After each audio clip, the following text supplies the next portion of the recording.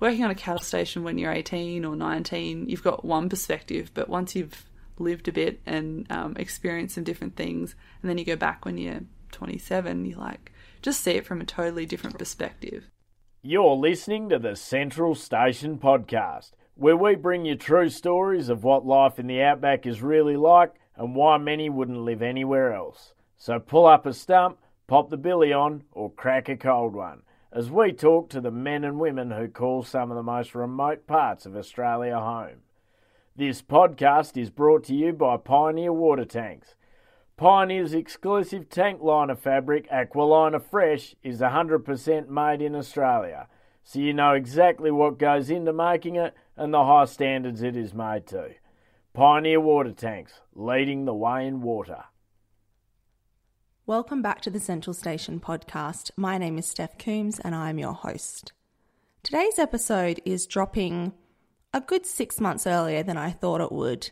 I wanted to save this episode, which is 10 lessons learnt from living on a remote cattle station, until at least halfway through the year, if not in the second half.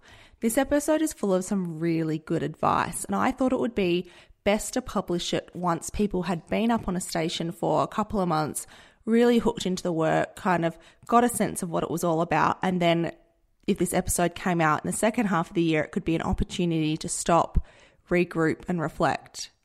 However, given the circumstances that we find ourselves in, I think this episode and the information and advice within it would be better suited right now.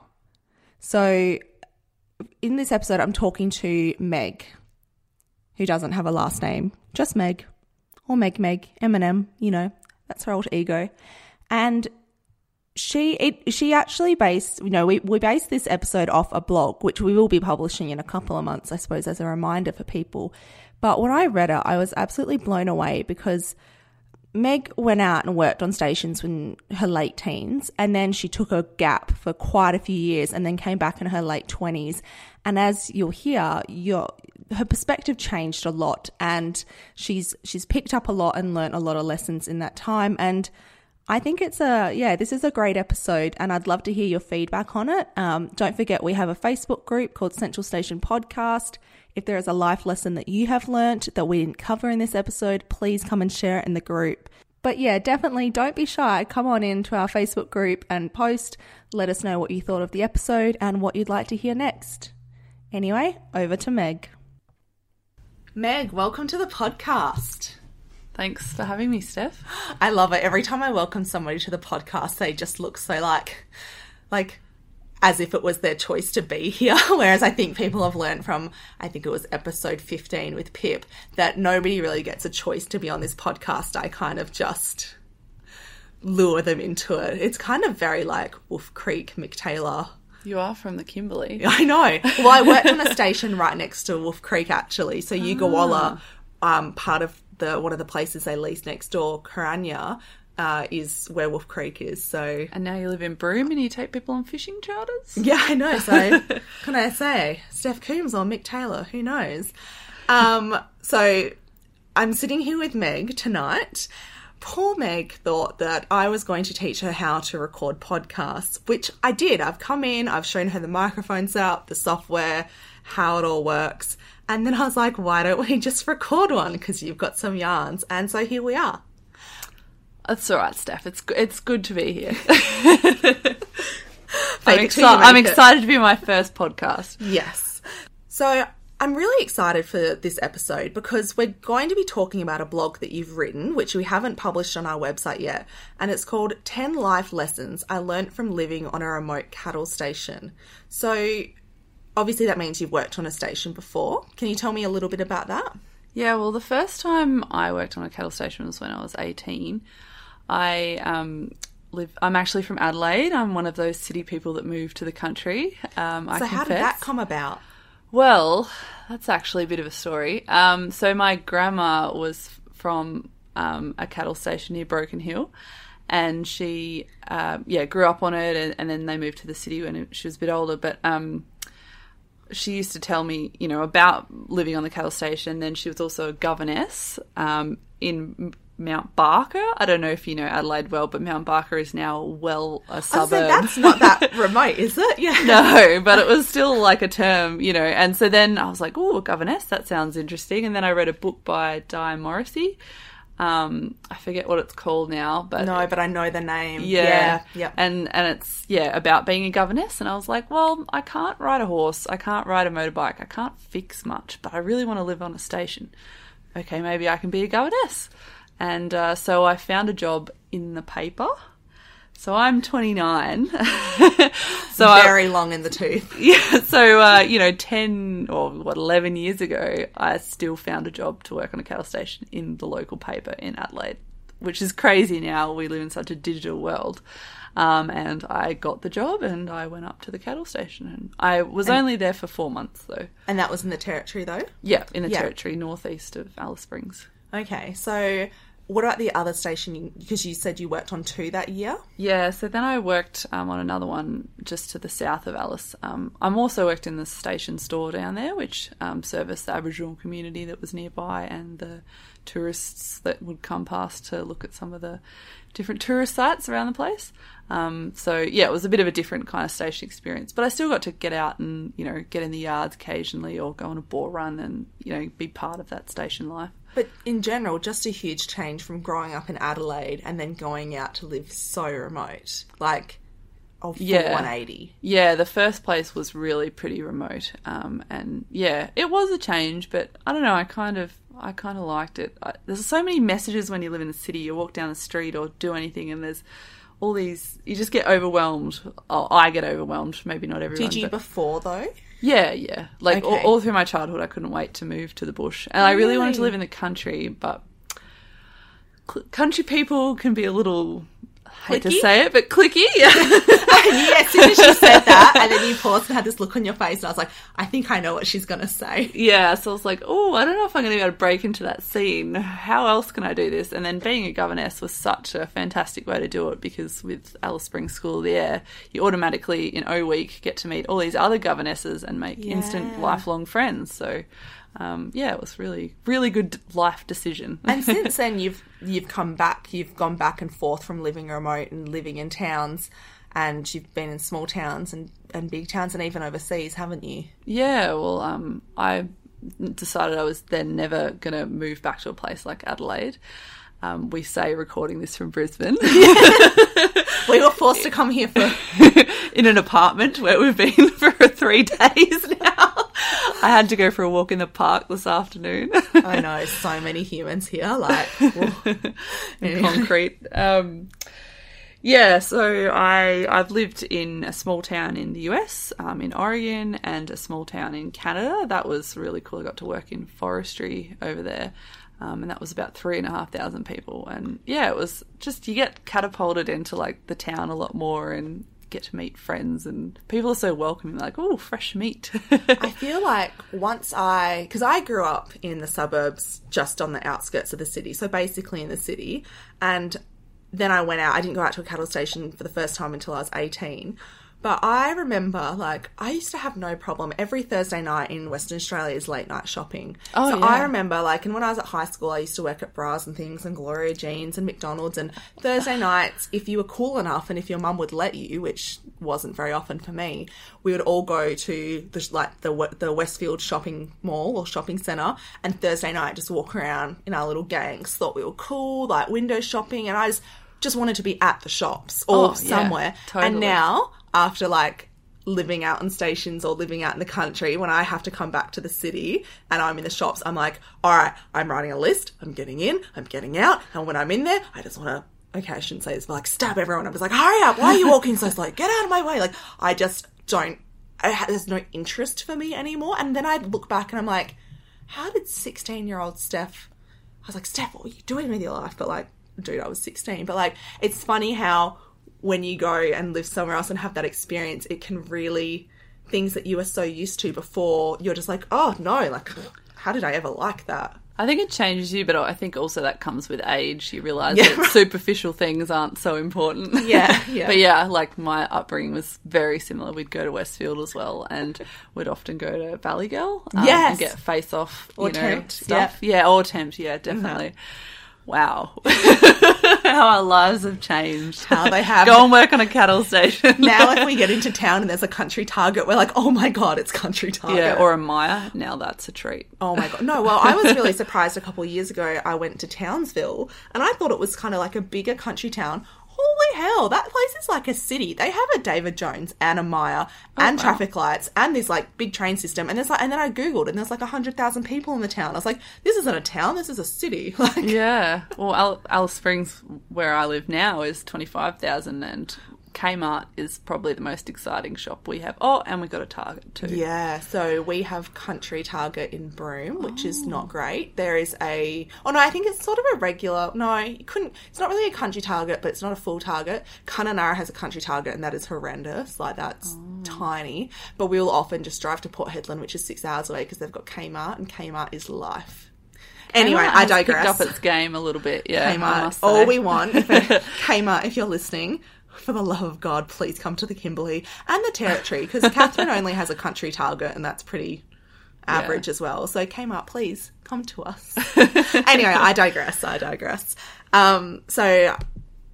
So you've lived in these really different environments. So you've gone remote, you've gone overseas, you've gone small town, you've gone city. And I suppose it's different for different people, but I think maybe the majority of people living remote would be the most challenging situation.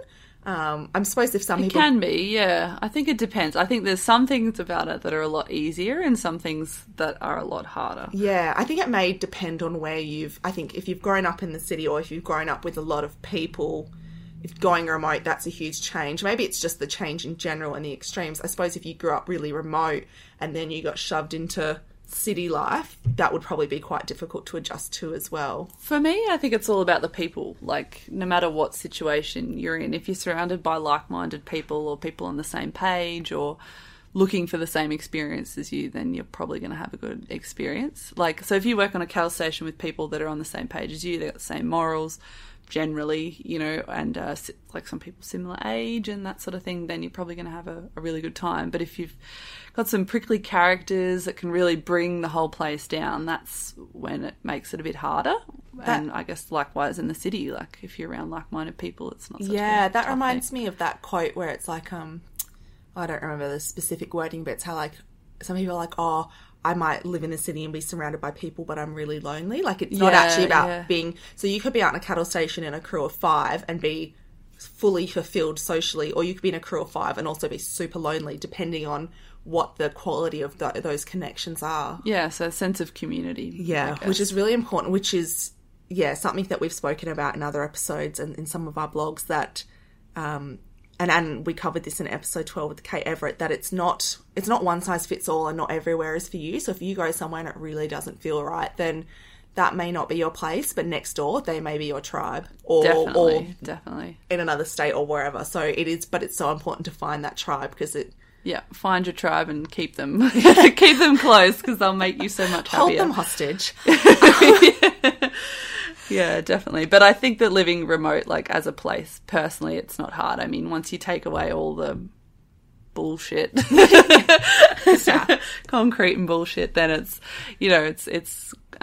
you've got nature, which makes you feel relaxed. You've got animals, which you care about and they're interesting and something's always happening on a station, and you've got safety, like you've got somewhere to live, regular food, like you don't have to think about that much. Like that's actually, the best part of it, really.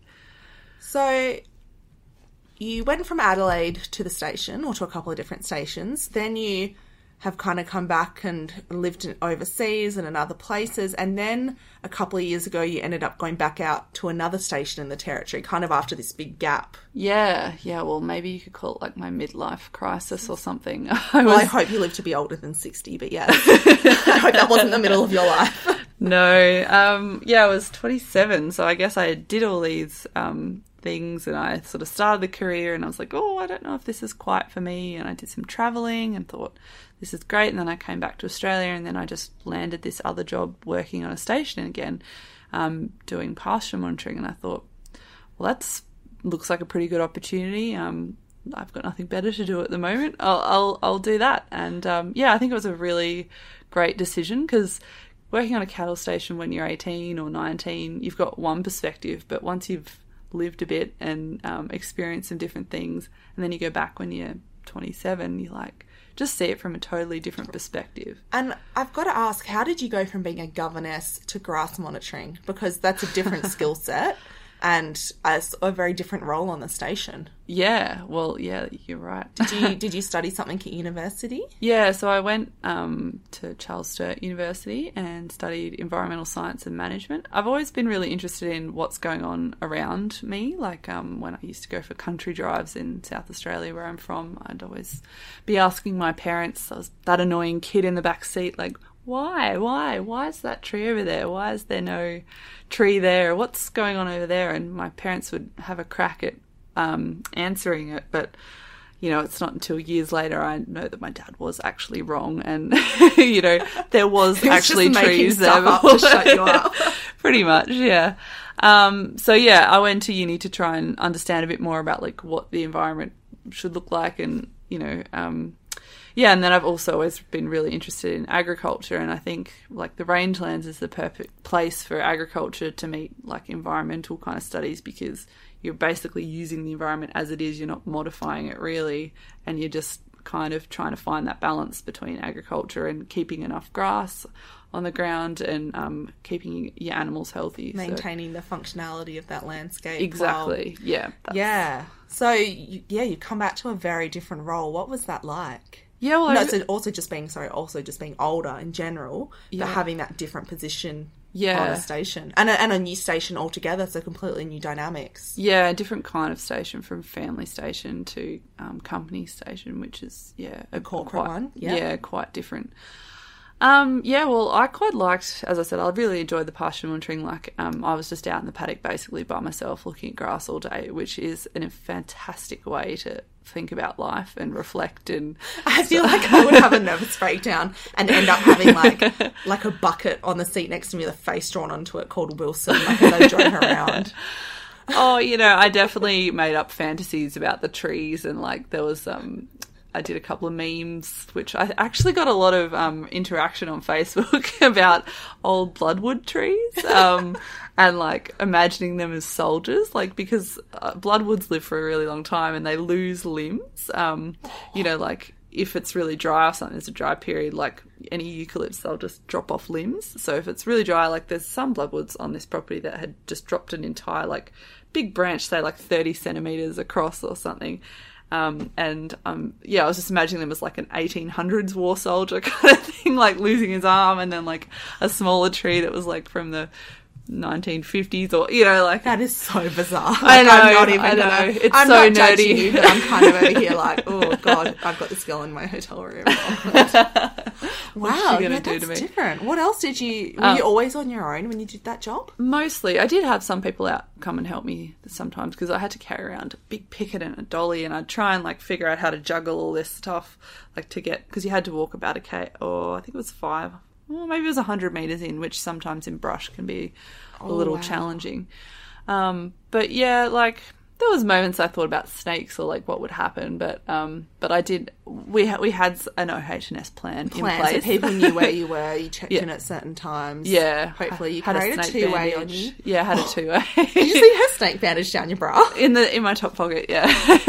Just in case. Most of the time, I did. Yeah, I mean, because you know, if that does happen, like, yeah, it wouldn't have ended well. But no, but it was a really good time, because I think sometimes having some alone time's good. But yeah, that is true. Yeah, that is true. Sometimes working with I guess it's like you get to come and, like, maybe when you get to breakfast and dinner, those people, while you live with them, like, it's kind of like you haven't seen them all day, so it's like new conversation for you. Whereas if you're in the crew, you see them at breakfast, you see them all day, you see them at dinner, you can get sick of them. Yeah, so you got a little reprieve from that. And did you just do the monitoring on one station for that company, or on all their properties? All their properties. That's cool. So you got to go around and meet different people. Yeah. That's pretty cool. That also, I love it when somebody's, and that's one of the benefits of corporates, is they can afford to have that person that just does monitoring. Like, that's really... Yeah. Yeah, and it was really interesting, because a lot of those sites, it was the first time they were monitored, so I could kind of, you know, I was seeing some basically untouched land and sort of recording it for what it was. I did find the plant books a little challenging. They don't quite cover everywhere.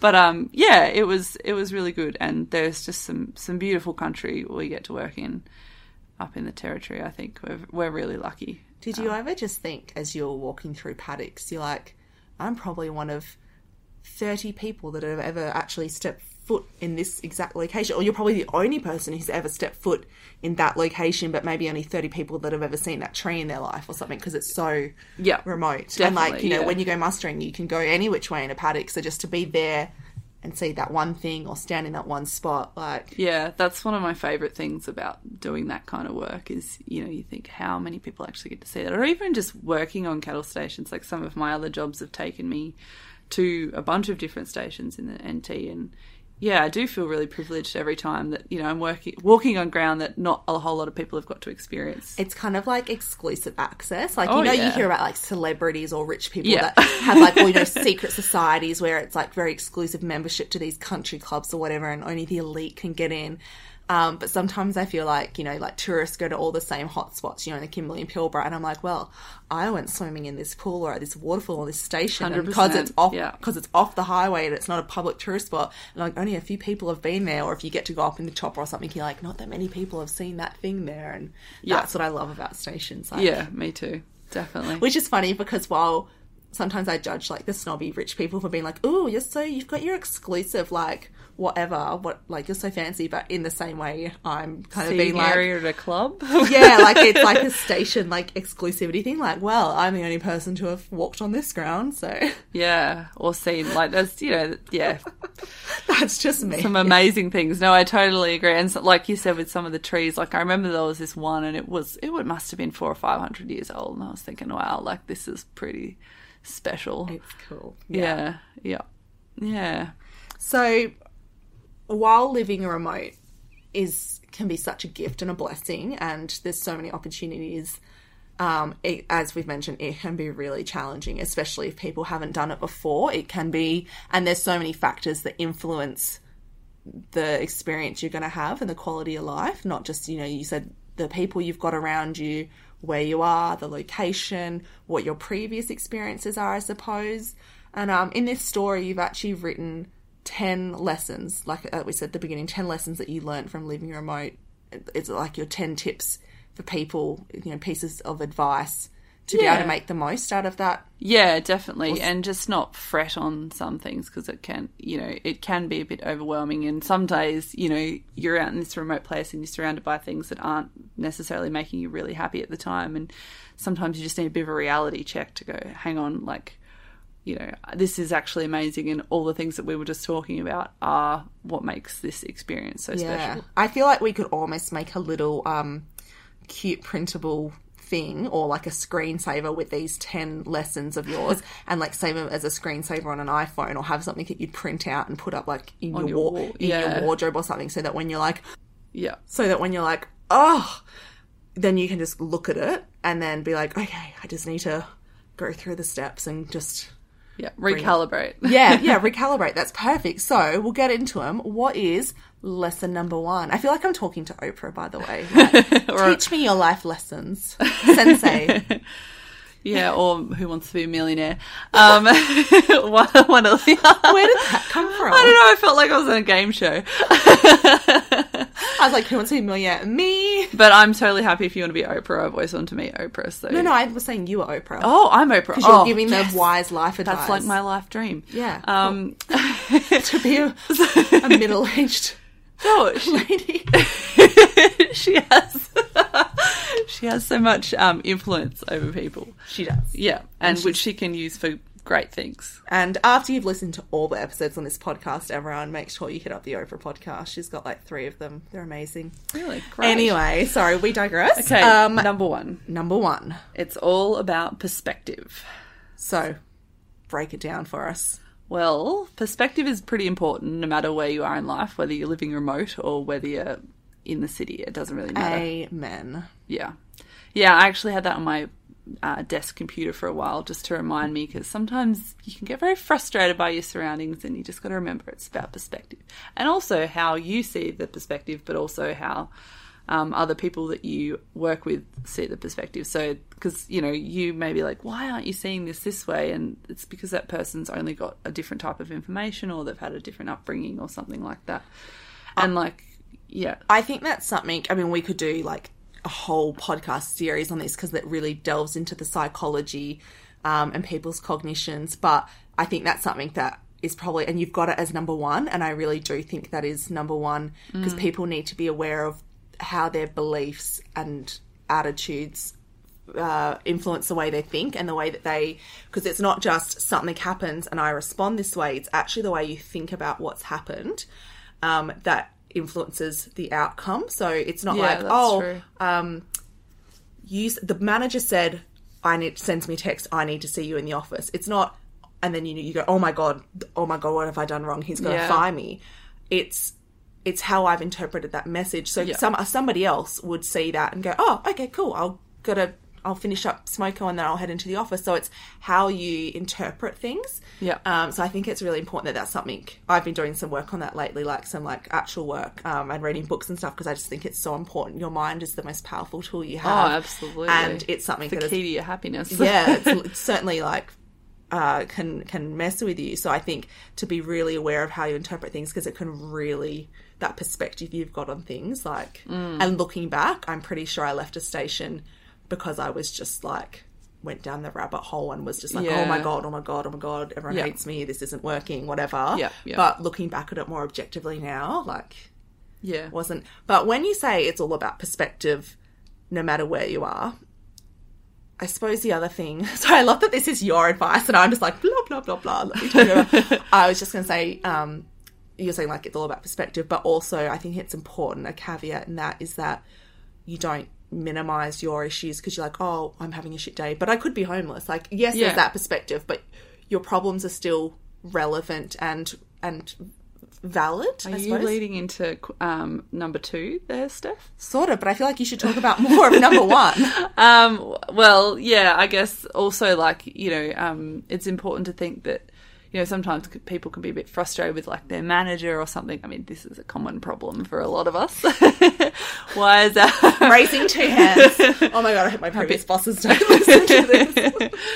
Yeah, I could definitely put my hands up here too. But, you know, and I guess you've just got to think, oh, you know, it's not easy being a manager. You do have a lot on your plate. You have a lot of decisions to make. You have a lot of different people's perspectives to manage. And, you know, what you see as right and important may not actually be like very high on their radar because, you know, just they've got a whole bunch of other things which are higher on the, like of important, high level of importance. Yeah. And they're not mind readers either, so they don't know how you're interpreting things. So while they may say something and it's just normal, and somebody else that wouldn't affect them that way, they may not know that it's affected you in that way. Yeah. So they've got to be like mini mind readers. Yeah, I think that's a huge, managing people is a huge thing. Yeah, definitely. So yeah, that's a good one, just perspective. Yeah. I won't interrupt as much in the second one. No. I'll let you can go straight into number 2 and I'm going to zip my lips. Pressure. Since 1959, GMA has been an Australian-owned family company and remains the only Australian manufacturer of UHF CB radios, with their products designed, engineered and manufactured in Sydney's northwest. GMA's products cover a range of recreational activities from fishing to four-wheel driving and touring, in addition to catering for heavy vehicles and agriculture. GMA have released a limited edition range of pink products to raise money for the McGrath Foundation to assist in their tireless efforts of funding regional breast care nurses and supporting families in communities across regional Australia. You can find out more by finding them on Facebook, Instagram or at gma.net.au. Yeah, well, number 2 is look after your mental health. I think sometimes on a station it can be an unwritten rule that you should just suck it up and not say anything if you don't agree with something or if you're feeling unhappy, like what we were just talking about. Yeah. And, you know, you can go away and try and deal with it yourself, but you could speak to someone from home or someone from somewhere else to get a different perspective. As well as trusted friends. I know sometimes on a station it can be a bit of Chinese whispers, so, you know, I guess it's to be mindful of that as well. But if you do have a problem, talk to your head stockman if you trust them, or your manager's wife, or someone like that, because there are generally these days counselling services available for people. And it's, if you're really struggling, tell someone. Don't just suck it up, because it's not going to get any better unless you talk about it. Cannot. I love that. I was like, number one, it's so important. I'm like, number two, it's so important. So I'll put a link in the show notes, but there is a service called, oh my goodness, mindspot.org or .org.au. And that is, you can do an online little course, but you also get, and it's free and it's all anonymous. But there's also a counsellor that will ring you once a week for 4 weeks or something. So that's particularly been made for people in rural communities. Yeah, there's that's also awesome. the farmer psychologist, or it's like a text line that you can text, because some people that, to be honest, is the hardest thing about living remote, is that if you want to get treatment for something like that or speak to someone, you've got to drive all the way into town, and it doesn't really work unless you do it regularly. And how often do you get days off on a weekday during business hours to go and see a psychologist? But I have to say, there is nothing more important in your life than your mental health, because it is the foundation of everything, and your quality of life and your trajectory of life. Yeah, definitely. And yes, it can be expensive whether you have private health or not. If you go to your local GP and get a Medicare healthcare plan, you can get 10 free psychology sessions with certain psychologists. I've done that before. But then I remember talking to my cousin, who's a mental health nurse, and I was like, it was like 100, it was expensive per when I went beyond that. And I was like, and she was like, are you still doing it? I was like, no, it's too expensive. And she's like, your health is your most valuable asset. Yeah, and then I think about, how much money do I spend on McDonald's or on bloody Ariat jeans or cowboy boots or all the other shit we spend money on?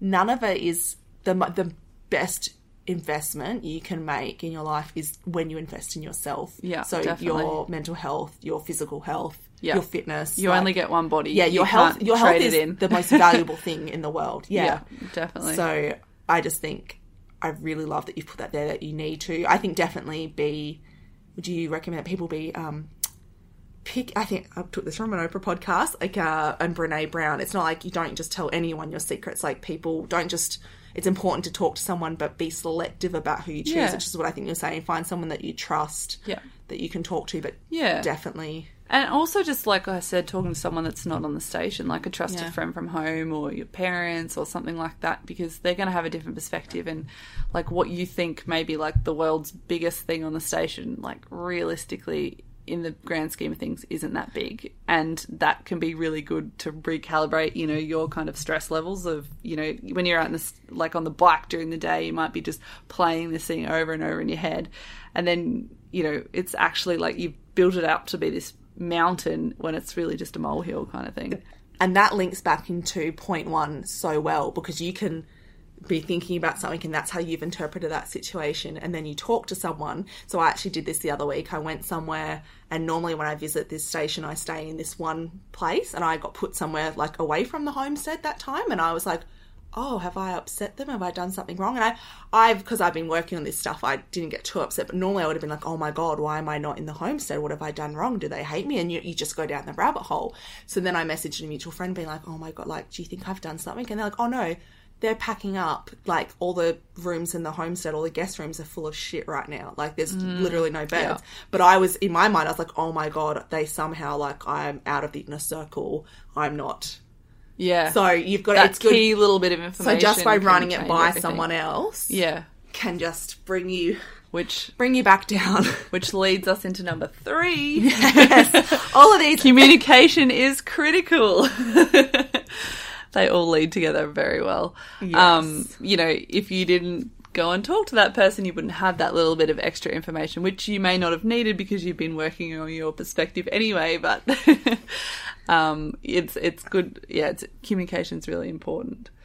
I think in this industry, because we primarily work with animals, the idea is we work with animals, you don't need to be a good people person, but no matter what you do, you're working with people.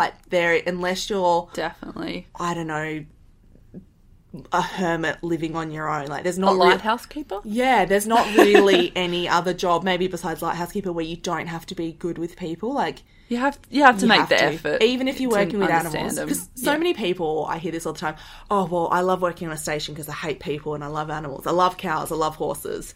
Well, you can't do it by yourself. You're in a team. So Yeah, totally. Yeah, I mean, and then you will need those people at some stage as well, like, because otherwise you just get in this little bubble and, like I said, you can just get caught up in your own things, and it's important to talk to people like, how was your day or something, just to give you that extra perspective of something else that went on, because otherwise you may be stewing that your, issue for the day didn't get as much attention as something else. I feel like you've just written this whole blog about me, to be honest. Like, no. I'm just like, I wish somebody honestly could have sat me down and gone through with this before I ever went out on stations, because there was a station, and God forbid the station manager will probably listen to this, and after 8 weeks I left, and looking back on it now, like, I just got in my head too much, and then I just got worse and worse and worse, like, and that was quite a while ago now, and I'm still, it's taken me, anyway. I wish I'd had this when I did it again as 27, because although you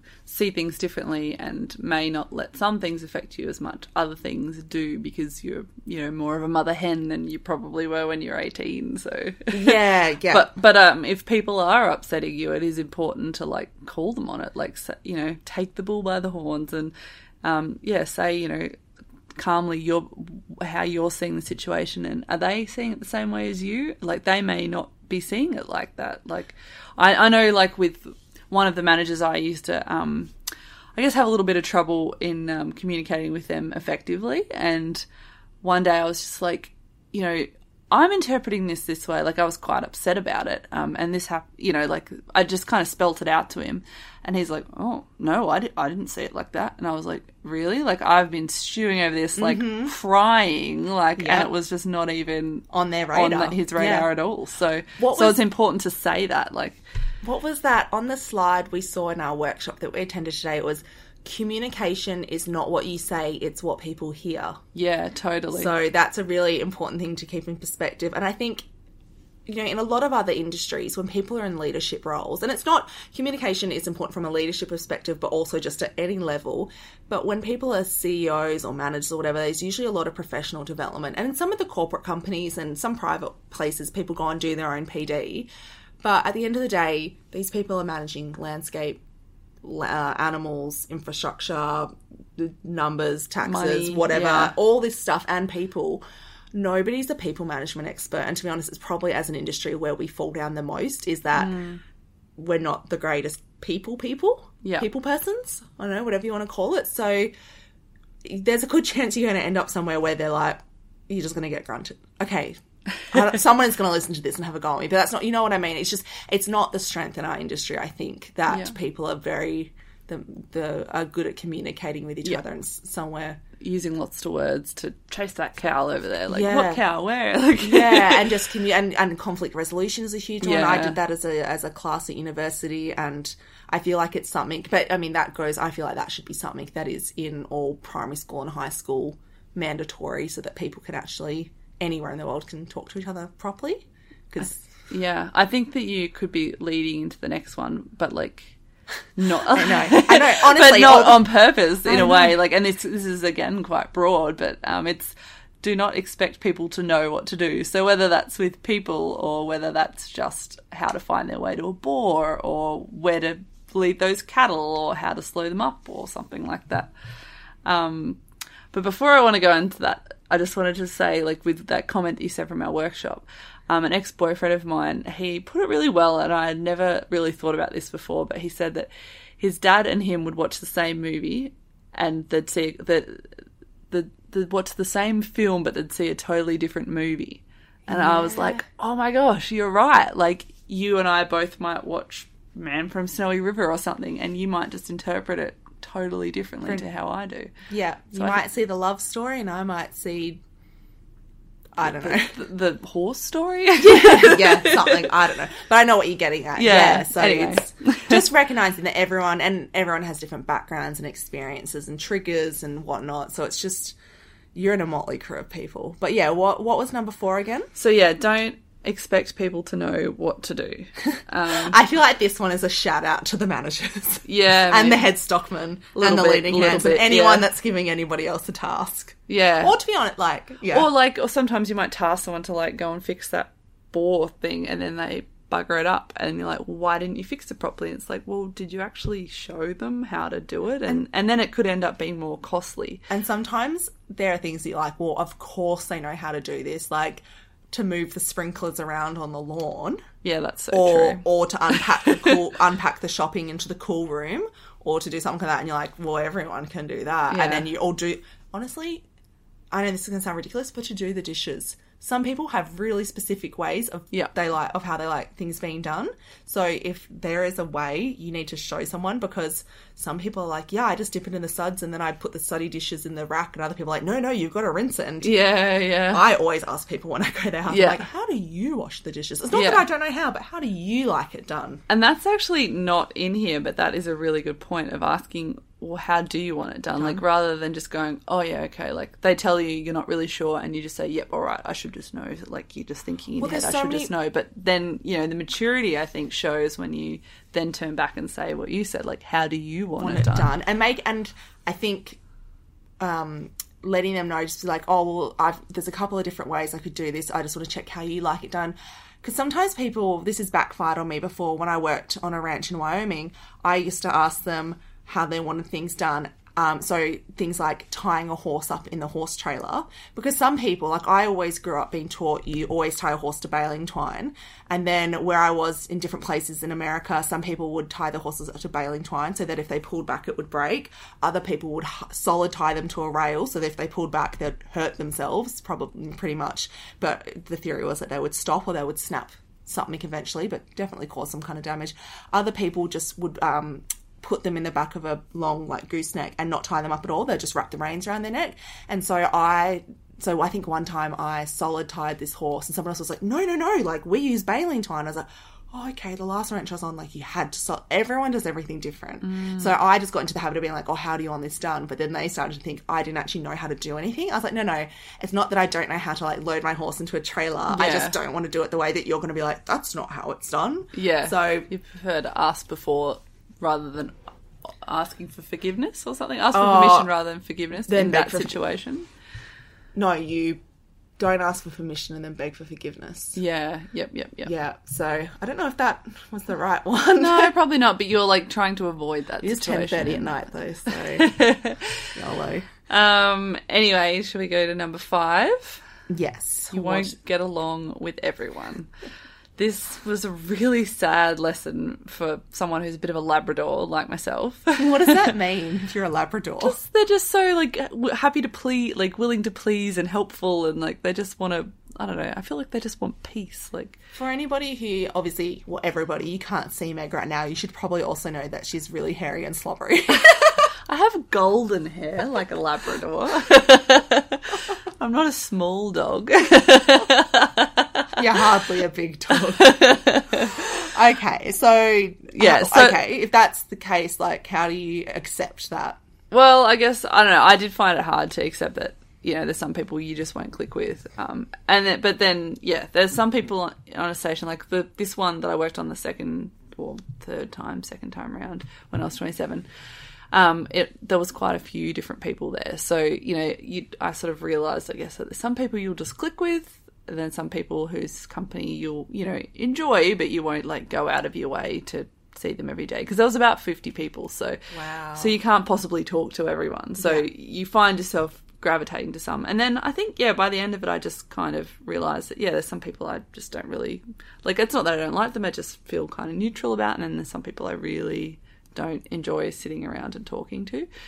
And that's normal. And that was I guess it took me 27 years to figure that out. Some people figure that out a lot earlier, but that was a really good life lesson, because it's kind of like put the energy into the people, your tribe that you care about. So, but you still have to live and work alongside the people that you may not vibe with. What's your advice for doing that? Because I think it's still important to it's like, it's annoying. You're like, oh, but you've still got to be respectful and take deep breaths, kind, and show, I think, still initiate and show people kindness. Oh, like, yeah, even absolutely. If you're like, that guy's a complete tosser, but hey, how was your day? Or if you're getting everyone a beer, can I get you a beer? Like, yeah, no, definitely don't discriminate. Yeah, definitely be the big person and don't discriminate, but just be comfortable with the fact that some people you just won't get along well with. Actually, as I said that advice about how, like, oh, you should be the bigger person, and say, there is somebody that, I think I've said this in the episode with Kay Everett, makes my life hell in my professional world, not directly working with me. And so I'm very aware of the fact that you don't get along with everyone, and not everyone's going to like you, and you're not going to like everyone. It is hard to, when I do come across them, to be like, hi, how are you?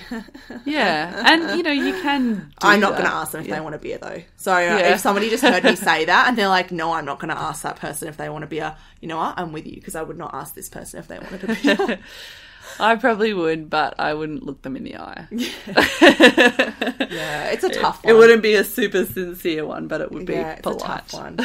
You've got to find that balance between whether or not you can build a bit of a relationship. You're never going to be best buds, but be more cordial, or if it's just we need to tolerate each other kind of thing. Yeah, yeah. And then it depends how closely you have to work together and stuff as well. And I guess, I love these all just set...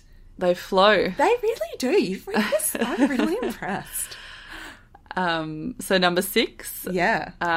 Some people will set your mood for the day. So that is definitely flowing on from what we were saying. And as much as you might try to not let that happen, sometimes there will be people that will challenge you, and they'll just have really big personalities. And how you deal with that, it will define your enjoyment of your time on the station, I think.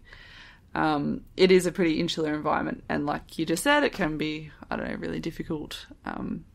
But it's, you might get back from the cattle yards and they're at the rec club and you're like, oh, I really don't want to go to the rec club just because that person's there. But if they're there every day, then, maybe feel go like back you're reading my diary. It's ridiculous. Oh my God. Maybe you were reading mine. Maybe you can go back to your room for 15 minutes, kind of just take a chill pill, or grab a beer to go back to your room, take a chill pill, and then you can sort of face it. Like, I know that if you came back to that, some days you're like, I just can't deal with that person. So, some days you might want to avoid the rec club, but don't let them rule your life. Like, I think so. The way we've written it, the way you've written it, I'm not going to take credit for your work, is some people will set your mood for the day. I'm wondering if we sort of tweak that to, you are in control, like you are responsible for setting your mood for the day. So that if if you walk into breakfast and somebody is just an asshole or a dick or whatever, you can stew on that all day. And I think this comes back to point 1, or when I was talking about understanding how your mind works and your cognitions and that stuff, is understanding that you are, at the end of the day, able to control that. It's hard, absolutely. And it takes a lot of practice. It's not something you can just do overnight. Yeah, definitely. But I think that's a definitely something you should work on, because, or not you, sorry, but anybody, because somebody can just, and it can stew away. But what is it? It's like they say, holding on to resentment, or not. I think it's like, holding on to resentment is like drinking poison and expecting the other person to die, or something, or to get sick, or that's kind of like, I think that maybe say that about forgiveness as well, or something. But I love that quote, that it's like blah blah blah is like you drinking poison and not and expecting the other person to get sick or to feel bad or something. So let's say you come across someone at breakfast or in the middle of the day or whatever, and they do something and it just triggers you, sets you off, and then you're like, and then you go around all day going like, or feeling really upset or mortified or something. Yeah. But it's not actually affected them that way. So they're just off living their best life, on the gram or whatever. Oh my God, I can't believe I just said on the ground. They're not upset. Rippling. Yeah. So they're not feeling anxious. They're not having those physiological responses. They're not stewing on things in their head. They're having a quite pleasant day, and you're the one that's suffering. So sometimes you've just got to let it go and be like, oh, well, like, yeah. Yeah. No, totally. I definitely agree. And I guess, like, You do, but then that goes. Well, I mean, that's almost leading into number 7 there, which is I see a theme. You need to keep contact with the outside world. So, if they are really frustrating you, you just don't want to be around them. Go and phone a friend, like talk to someone else, and calm down and hear about somewhere else. Yeah, and just remember that you're in a small place, and that there's a lot more out there. It's a good one to find a balance with, especially with technology. Yeah. Again, the episode with Kate Everett, we're talking about how, like, back in the day before you had, like, internet, smartphones, your crew were like your family, and at the end of the day you'd sit around and you'd talk to them. And now it's quite often I go out to a station and the crew's all there scrolling on their phone, so they're like present, but they're not present at all. So I think it's great that you can keep in touch with people from the outside world, but sometimes it's really important to, like, put the phone down and actually get to know your crew, which and have those connections as well. But one of the blessings, like it's a blessing and a curse, but one of the blessings of having access to the technology and people outside of the station is that when it's all getting a bit much, you've got that other, you can dilute it, I suppose. And when I say, like, keep in contact with the outside world, like, I'm not talking about the gram or Facebook Messenger. Like, there's still so much quality in having an actual phone conversation. Yes. Because, I totally know what you mean. Like, in my time of working on stations, it's gone from basically not having internet to going out to big places and there's all the ringers sitting there on their phones. And I think the first time I noticed that was about 4 years ago. I was, like, shocked. It's different. Different. First time I went out, I changed my Facebook password and gave it to my friend, and I would call her from the station because we didn't have internet. I'd be like, can you log into Facebook? Can you tell me what's happening? Oh, really? Yeah. Oh, wow. But I think also, like, when you're messaging someone on Messenger or Snapchat, there's that delay in response. Even if they're replying to you, there's still a delay. But sometimes, it's 20 minutes or an hour or a day before they reply. Same with Snapchat or Instagram or whatever. Yeah. If you're on the phone, you've got that person's attention and you can have a conversation there, and then you're just so much more engaged. And there's not so much left to interpretation either, because if you're already over-analysing your day, or you don't get left on red. Yeah. And then, exactly. Or if they are sending you something back and you're going, oh, they're being, you can interpret people's written text a lot different to how they say things. Yeah. Ag Workforce specialises in recruiting for agricultural jobs, including farm work, station work and agribusiness across Australia. View current jobs, advertise a position, or register as a job seeker at agworkforce.com.au. So number 8's actually not flowing as well, Steph. No, we're going to change up the pace a little bit. But this one, every time I read one of these, I'm like, yes, this should be number 1. And they're like, well, they can't all be number 1. But this is very, very important. So look after your body. You only have one. We kind of touched on this a little bit earlier. But, working on a cattle station as a 27-year-old compared to an 18-year-old, the importance of looking after your body definitely became more paramount. Lots of people complain about their backs, being sore and things like that. And I'm just thinking, stretch it out. But yeah, I guess there's so many different things that can impact your time on a station, whether it's the physical labour of the work, riding a motorbike all day, dehydration, stress, and more so probably for management rather than ringers. But, sometimes depending on who you're working with, it can be hard as well. And then I think the diet can be challenging sometimes if you're out at camp for ages and you're not getting a whole lot of variety in the food. But again, it depends what you work. And then if you get on the piss too much, it's all well and good to have a bit of a beer, but, over time that will play on you. And as you get older, it does get a lot harder for your body to bounce back. I feel like there's a lot of unwritten expectations or unspoken expectations on people. And I wonder if we just end up putting all these pressures on ourselves from our misconceptions and presumptions, I've got to be tough. Sometimes people have told me, you need to be tough, but how often do you actually get told you need to be tough? But there's true. This whole mentality of she'll be all right, suck it up, get on with it. But no, so important things, sun protection. Yeah, definitely. Ain't nobody got time for skin cancer. I'm sorry, there is no room. I've got no wiggle room on that with anybody. Nobody, oh my God. Okay, so I suppose I spent time photographing professional rodeo in America, and one thing I've learnt, like, and even in Australia, people are, like, broken by the time they're 30 or 35. Like, they're pretty broken. Like, I don't want to be broken at 35. No. So... Yeah, because you can't trade that body in. Yeah, when you get and you may not be on a station forever, so you don't want to be, like, 40 and, like, oh, my knee from that time. Like, but hearing, people do not wear protective hearing stuff, like, and you can be, like, half deaf at 38. Like, that's not fun, especially if you're not on a station anymore. And, like, there's nothing worth sacrificing that for. And same with people not wearing proper welding gear and kind of getting flash burns. Or, like, we're very blasé about OH&S in this industry, and every now and then it backfires and somebody gets hurt or killed.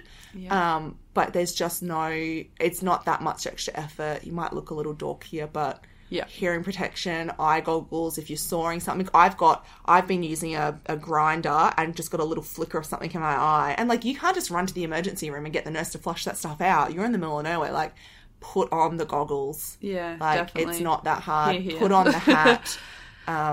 You need that body. Like... Yeah.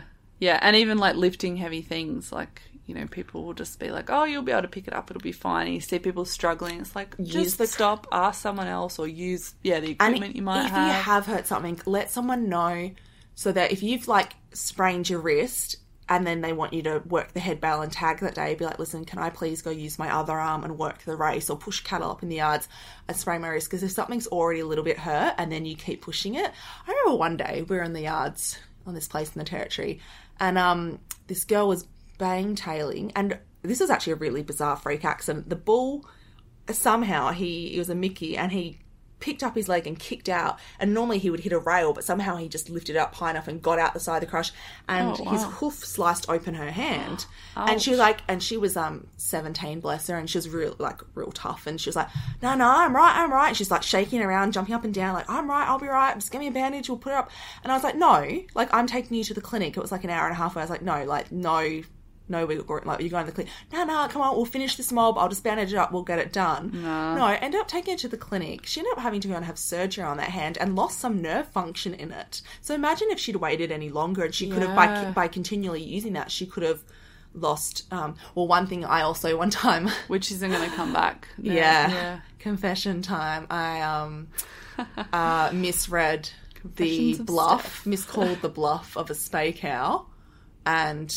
started climbing up the rails, scrambling up the rails a moment too late, and she headbutted the back of my left calf, and my calf was between her forehead and the rails, and it hurt, and I was like, oh, you don't hurt for a while, it throbbed.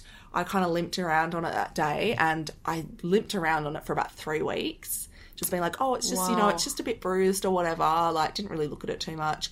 And then it wasn't until we were out in one of the other company places, and I was supposed to get on a horse, and I tried to get on the horse, and my leg the pain just, like, washed over me, and I, fell off the horse, and it was horrible. And they were like, no, you can't ride a horse. And then I ended up going out fencing, and I went into town the next week. So after a month, I went and saw a physio, and she was like, mate, you've torn your calf muscle quite severely. Can you not see that your left calf is twice the size of your right calf? And I was like, oh my gosh. No. She's like, you need a compression bandage and to be doing these exercises, and you should have been doing this you should have been wearing a compression bandage a month ago. And I was like, oh, okay, and it can still, those lingering things that every now and then and I just, because if I took the weight off it, I probably honestly should have had crutches as well, but I just was like, nah, it'll be right. And we were 4 hours from town, so I was like, I'm not going to ask for a day off so I can go into town.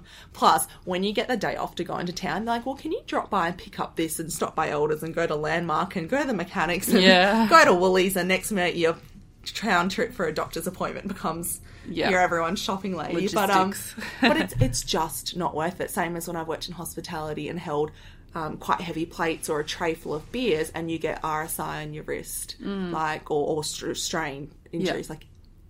Ain't nothing worth your body. Well, we're kind of skipping one here, but that leads on to number 10, but we should probably go number 9 first, I guess. We can mix it up. We'll mix it up. Okay, we'll go down to number 10. We'll go down to number 10. We'll skip number 9. So only you will look after you. Oh my God. I'm just going to shut up because I've been talking way too much in this. That was basically what I was just talking about, but you... Pretty much. Give me your perspective, you were just please. segueing. It's all good stuff. Without meaning to. Yeah, no, it's perfect. At the end of the day, on a cattle station, life can be really busy, they're long days, and only you is going to look out for you, because if everyone's really tired, they're going to be just trying to get through the rest of the day. So like you just said, you know, if something's bothering you, seek help for it. Don't just let it linger, because you're gonna look after your body forever. Yeah. Those people might be your bosses for a week or two, or a couple year of of your or two. life. Yeah, and I think to an extent, other people will look out for you, but Yeah. you, at the end of the day, you are your responsibility. Absolutely. First. Like, you've Yeah. got to step up and Yeah, be mum's your own not there, champion. or mum or dad aren't there to look out for you, or your brother or sister. It's you. You've got to step up. Yeah. Yeah. Okay. So this is also, I guess, we can maybe we'll switch those Only two you will look around. after you, and That about not includes trusting us.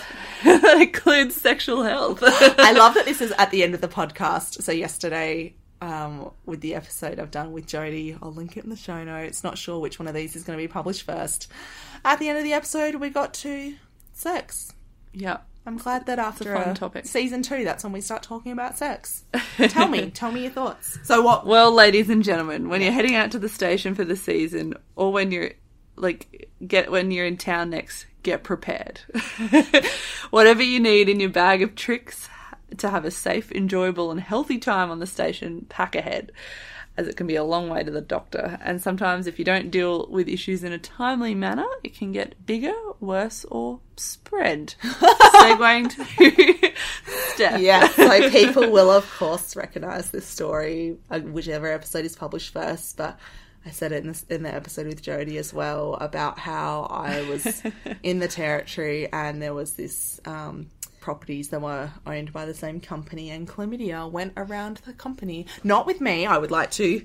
I was a good 5-6 years older than most of the crew and also had no social skills. So was definitely not sleeping with anybody. But yeah, it's I like how you said No social skills. Steph, you've come a long way. she's gone from not being able to talk to not being able to shut up. God help us all who gave me a microphone. Yeah, like you said, get prepared. And so that was on a post we published earlier in the year about things to pack, and also one of Jodie's recommendations in her blog, Tips for Station Newbies.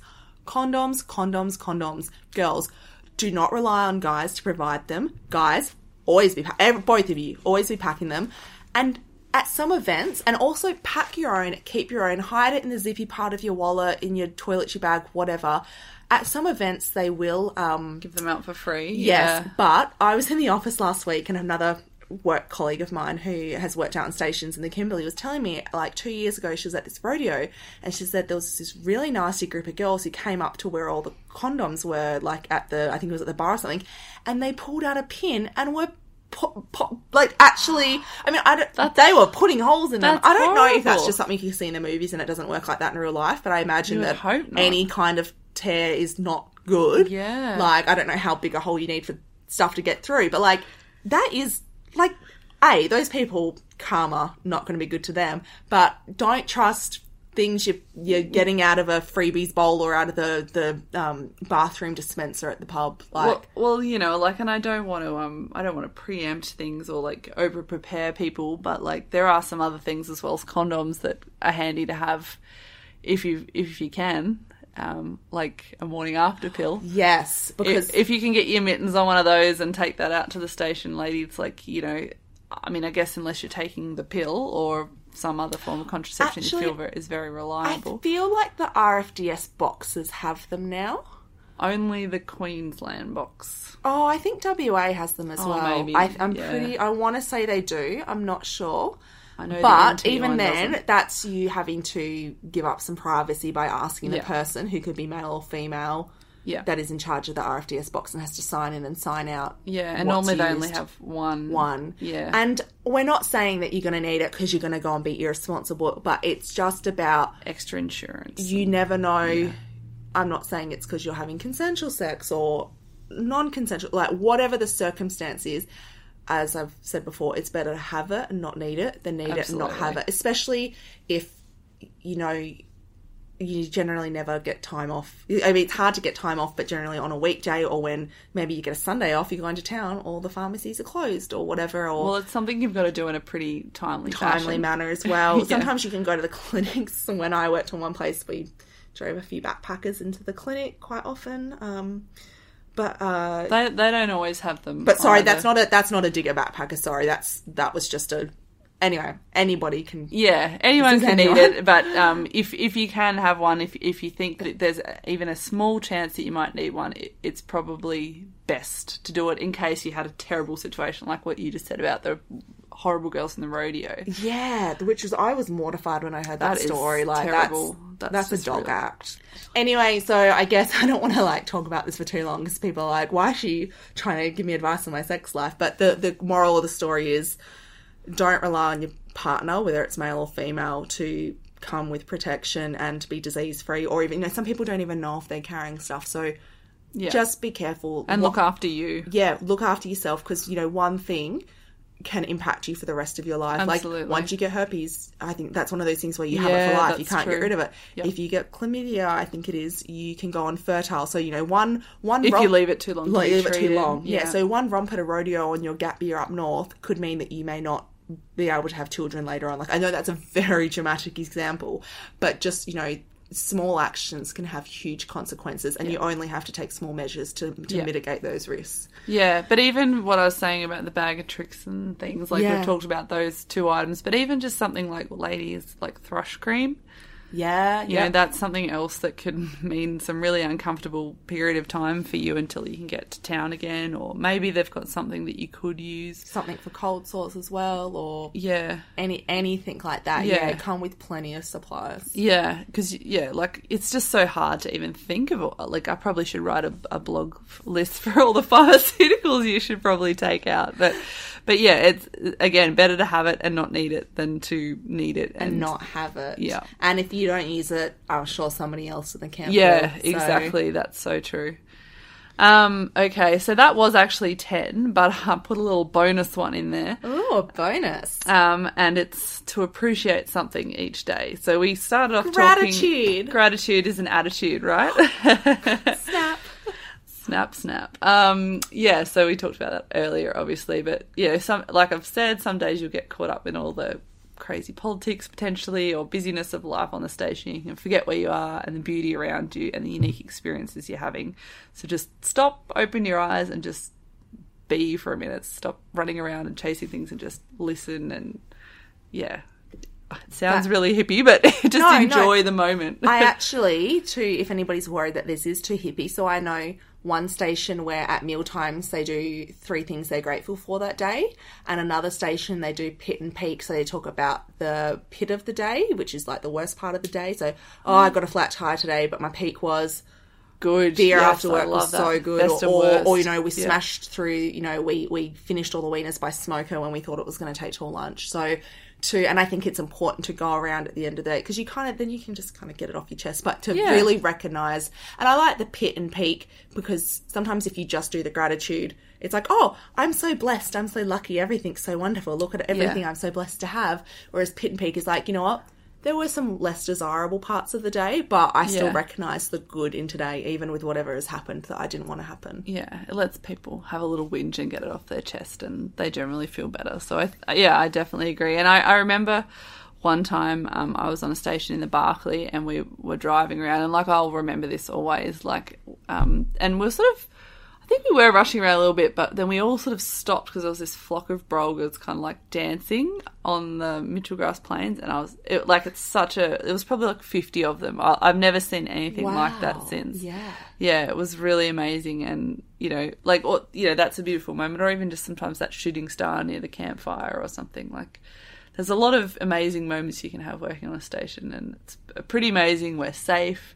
We're healthy, we're having a great time, we're generally there with friends, and it's an amazing adventure. We have our freedom, we have good quality air. Yeah, we are really blessed. We have a very pristine environment relative to the rest of the world. Like, we are very fortunate to do what we do. There's still going to be issues and shitty parts, but overall, pretty bloody lucky. Yeah, I thank my lucky stars every day I was born in Australia.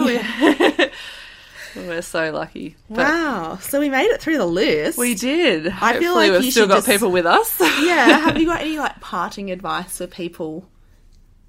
I feel like I've dished out a lot of advice. I feel like I'm going to turn these into not infographics, but like little cute little pictures, with like watercolor backgrounds, little quote pictures that you'd put on Instagram and Facebook. And sure, we should make these like little cards that people can get, like not affirmation cards, but little cards that you could like have around your room, or a little poster to pin up in your wardrobe. I think these are really they're very applicable, and people like practical, pragmatic tips that people can do. And it's so like, sorry, I'm a real big fan of all the advice you've just given. That's good. And I guess that comes I wouldn't have known that when I was 18. I wouldn't have had that insight. But traveling and meeting other people. Imagine if we'd been able to listen to a podcast or read a blog before we ever went out there. Oh. I'm kind of glad we didn't, though. Like, it was a bit different back then. But yeah, the world's changed a lot in the last 10 years. Yeah, I've been saying that it's a lot different going out now. So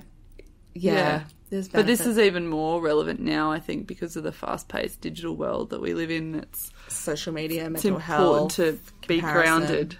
Yes.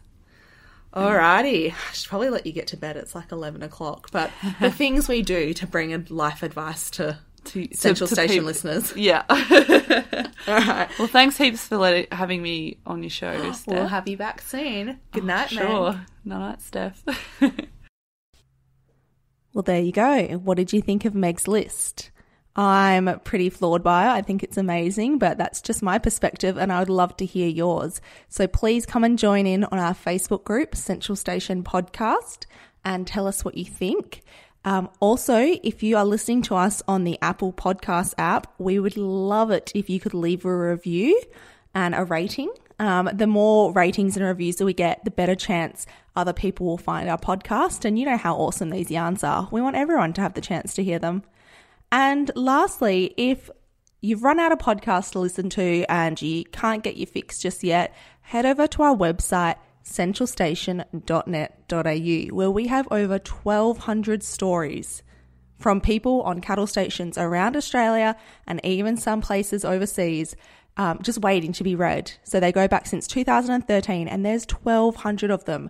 If you can think of a topic, I bet you there's probably a story on it. In saying that, if you would like to write a story for our website, please get in touch through any of our social media channels, Facebook, Instagram, Twitter, or drop us a line at the website, or join the podcast group. So definitely don't be shy if you want to join in there as well. See you next time.